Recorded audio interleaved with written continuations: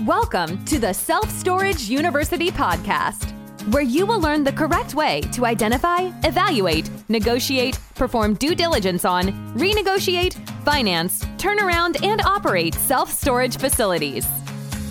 And now, here is your host, a partner in one of the largest real estate portfolios in the U.S. with nearly $1 billion of holdings, Frank Rolfe. Inflation is coming back. Have you been thinking how it's going to impact self-storage investing? This is Frank Rolfe, the Self-Storage University podcast. We're going to be talking about the impacts of inflation on the self-storage industry.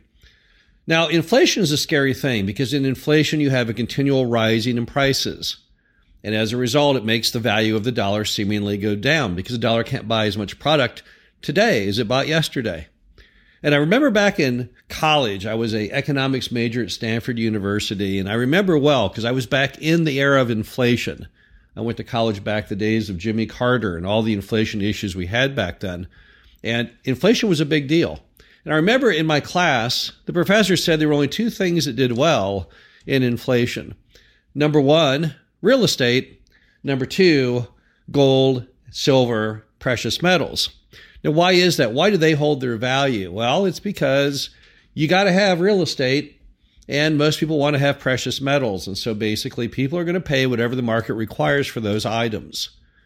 So if you have a house and you have high levels of inflation, and that house then goes up in value to $1.5 million, you want to own a house. You want to own something that's a hard asset. You don't want to be owning stocks. You don't want to be owning bonds. These things traditionally do not do well as the dollar loses value.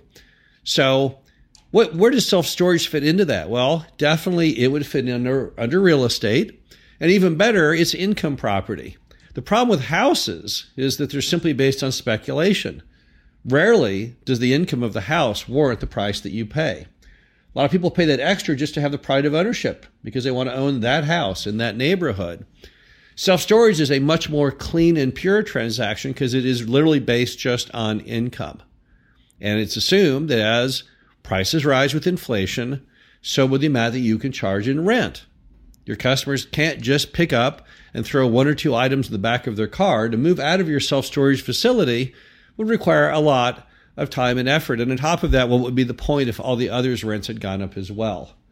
So I'm pretty comfortable that the self-storage asset itself should do pretty well in inflationary times. However, there are other issues, despite just that one, that need to be considered.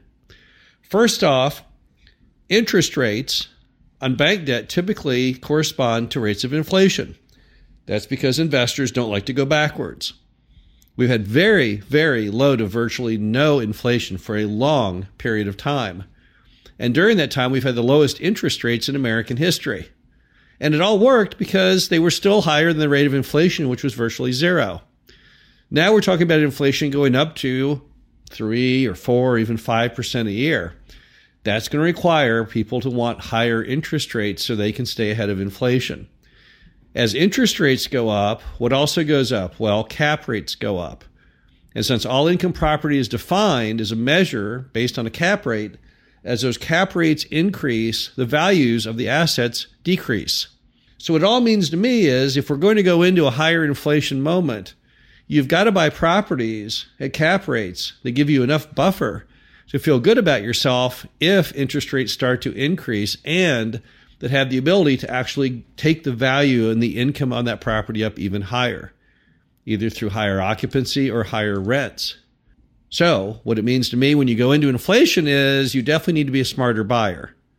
You can no longer buy any self-storage property at a very low cap rate, at a very small measure above your bank loan rate, and feel good about it.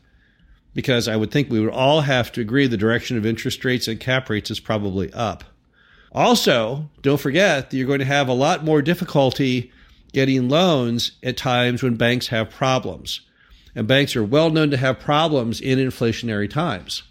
I've been through one of those, the Texas S&L crash back in the 1980s. You couldn't get a loan during that period in Texas or Oklahoma if your life depended on it.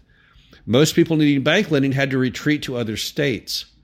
What if you had a national recession of that capability? You wouldn't have any state to go to, right? Banking crises are tough. It's bad for everyone. It's bad for businesses who can't get loans. It's even bad for banks that require loans in order to make money.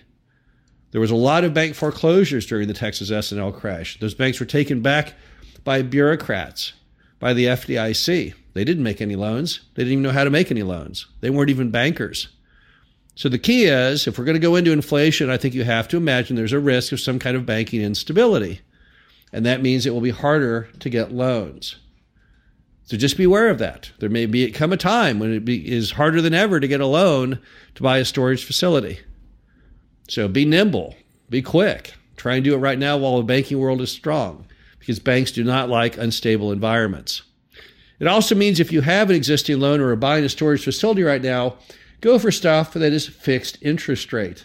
Variable rates only benefit the borrower when there's a possibility the rates might go down. There have been periods in American history where borrowers wanted variable rates because they knew the rates would go down. Case in point, under Ronald Reagan, interest rates on loans went all the way up to about 15, 16%. Borrowers didn't want to be locked in at 15 or 16%, so everyone asked to have a variable rate loan, knowing those rates would, which they did, decline back down to around 6 or 7%.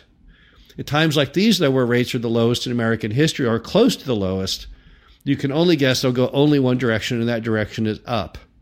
So try and get fixed rates on your loans. Also try and get the longest loan term you can. If you can get a 10-year loan, take it. If you can get a 7-year loan, and I would take that over a 5-year loan. If you get a 5-year loan, see if you can have the ability to buy an extension for a couple of years if you need to.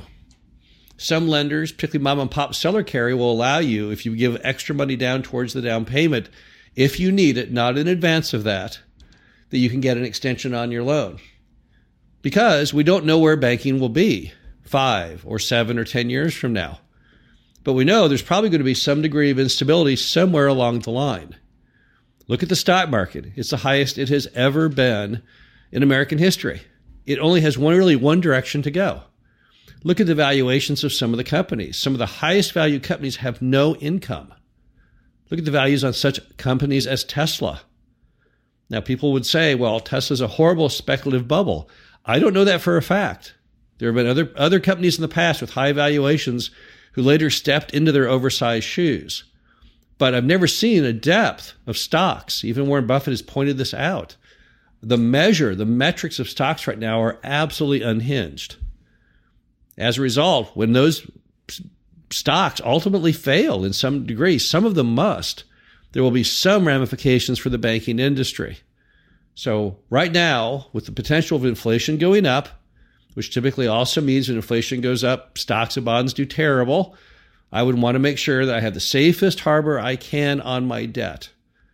Long loan terms, and if possible, fixed rates throughout.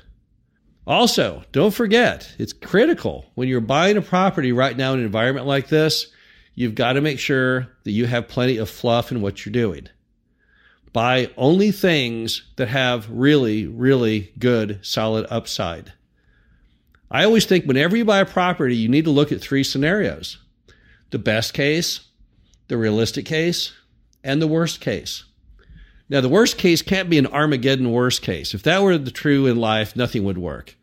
If I said, well, I can't drive my car if I can't handle the worst case, and the worst case was I pull out of my driveway, be hit by a bus, and blow up, then I can't ever drive a car again. So we have to make some reasonable bets. But right now, the reasonable bets are that you're going to have higher inflation, higher interest rates, higher cap rates. And so you've got to buy properties that are built for that. When I watch these large companies buying these self-storage facilities at low cap rates with very little upside, even though I know they're seasoned operators and some of them are public REITs, you have to question the actual intelligence of what they're doing exactly. Some groups are only there to actually try and harvest greater fees, known as AUMs or asset under management. So they're not looking, perhaps as you would, to try to actually make money with that thing. Their money comes just in the form of adding it to the portfolio. But for the typical small investor today, I would only want to focus on properties that I feel I can strongly increase occupancy, increase rents, or cut costs, because you've got to do more than tread water. As you build the income from that property, you're also building an insurance policy, a security blanket against the unknown. All the instabilities we have right now in the American economy and the American banking system. If I can buy a property at a 7% cap rate and I can drive that revenue and cut the costs such that based on the price I paid, I worked that thing up to a 9 or 10% cap rate, that 3-point spread difference may be life or death down the road when properties are revalued because of some change in the system itself. So inflation is a scary word. Inflation is a scary economic moment. We are probably re-entering that phase. At the same time, as we enter an inflationary period, never forget that real estate is one of only a few things that actually do well in these periods. You don't want to drop out of the game. You might want to actually increase your holdings in real estate as you enter into inflation, but just play it safe and try and mitigate the risks. This is Frank Rolfe, the Self-Storage University podcast. Hope you enjoyed this. Talk to you again soon. Thank you for listening to the Self-Storage University podcast. Be sure to visit us at ssupodcast.com, where you can learn the correct way to identify, evaluate, negotiate, perform due diligence on, renegotiate, finance, turnaround, and operate self-storage facilities.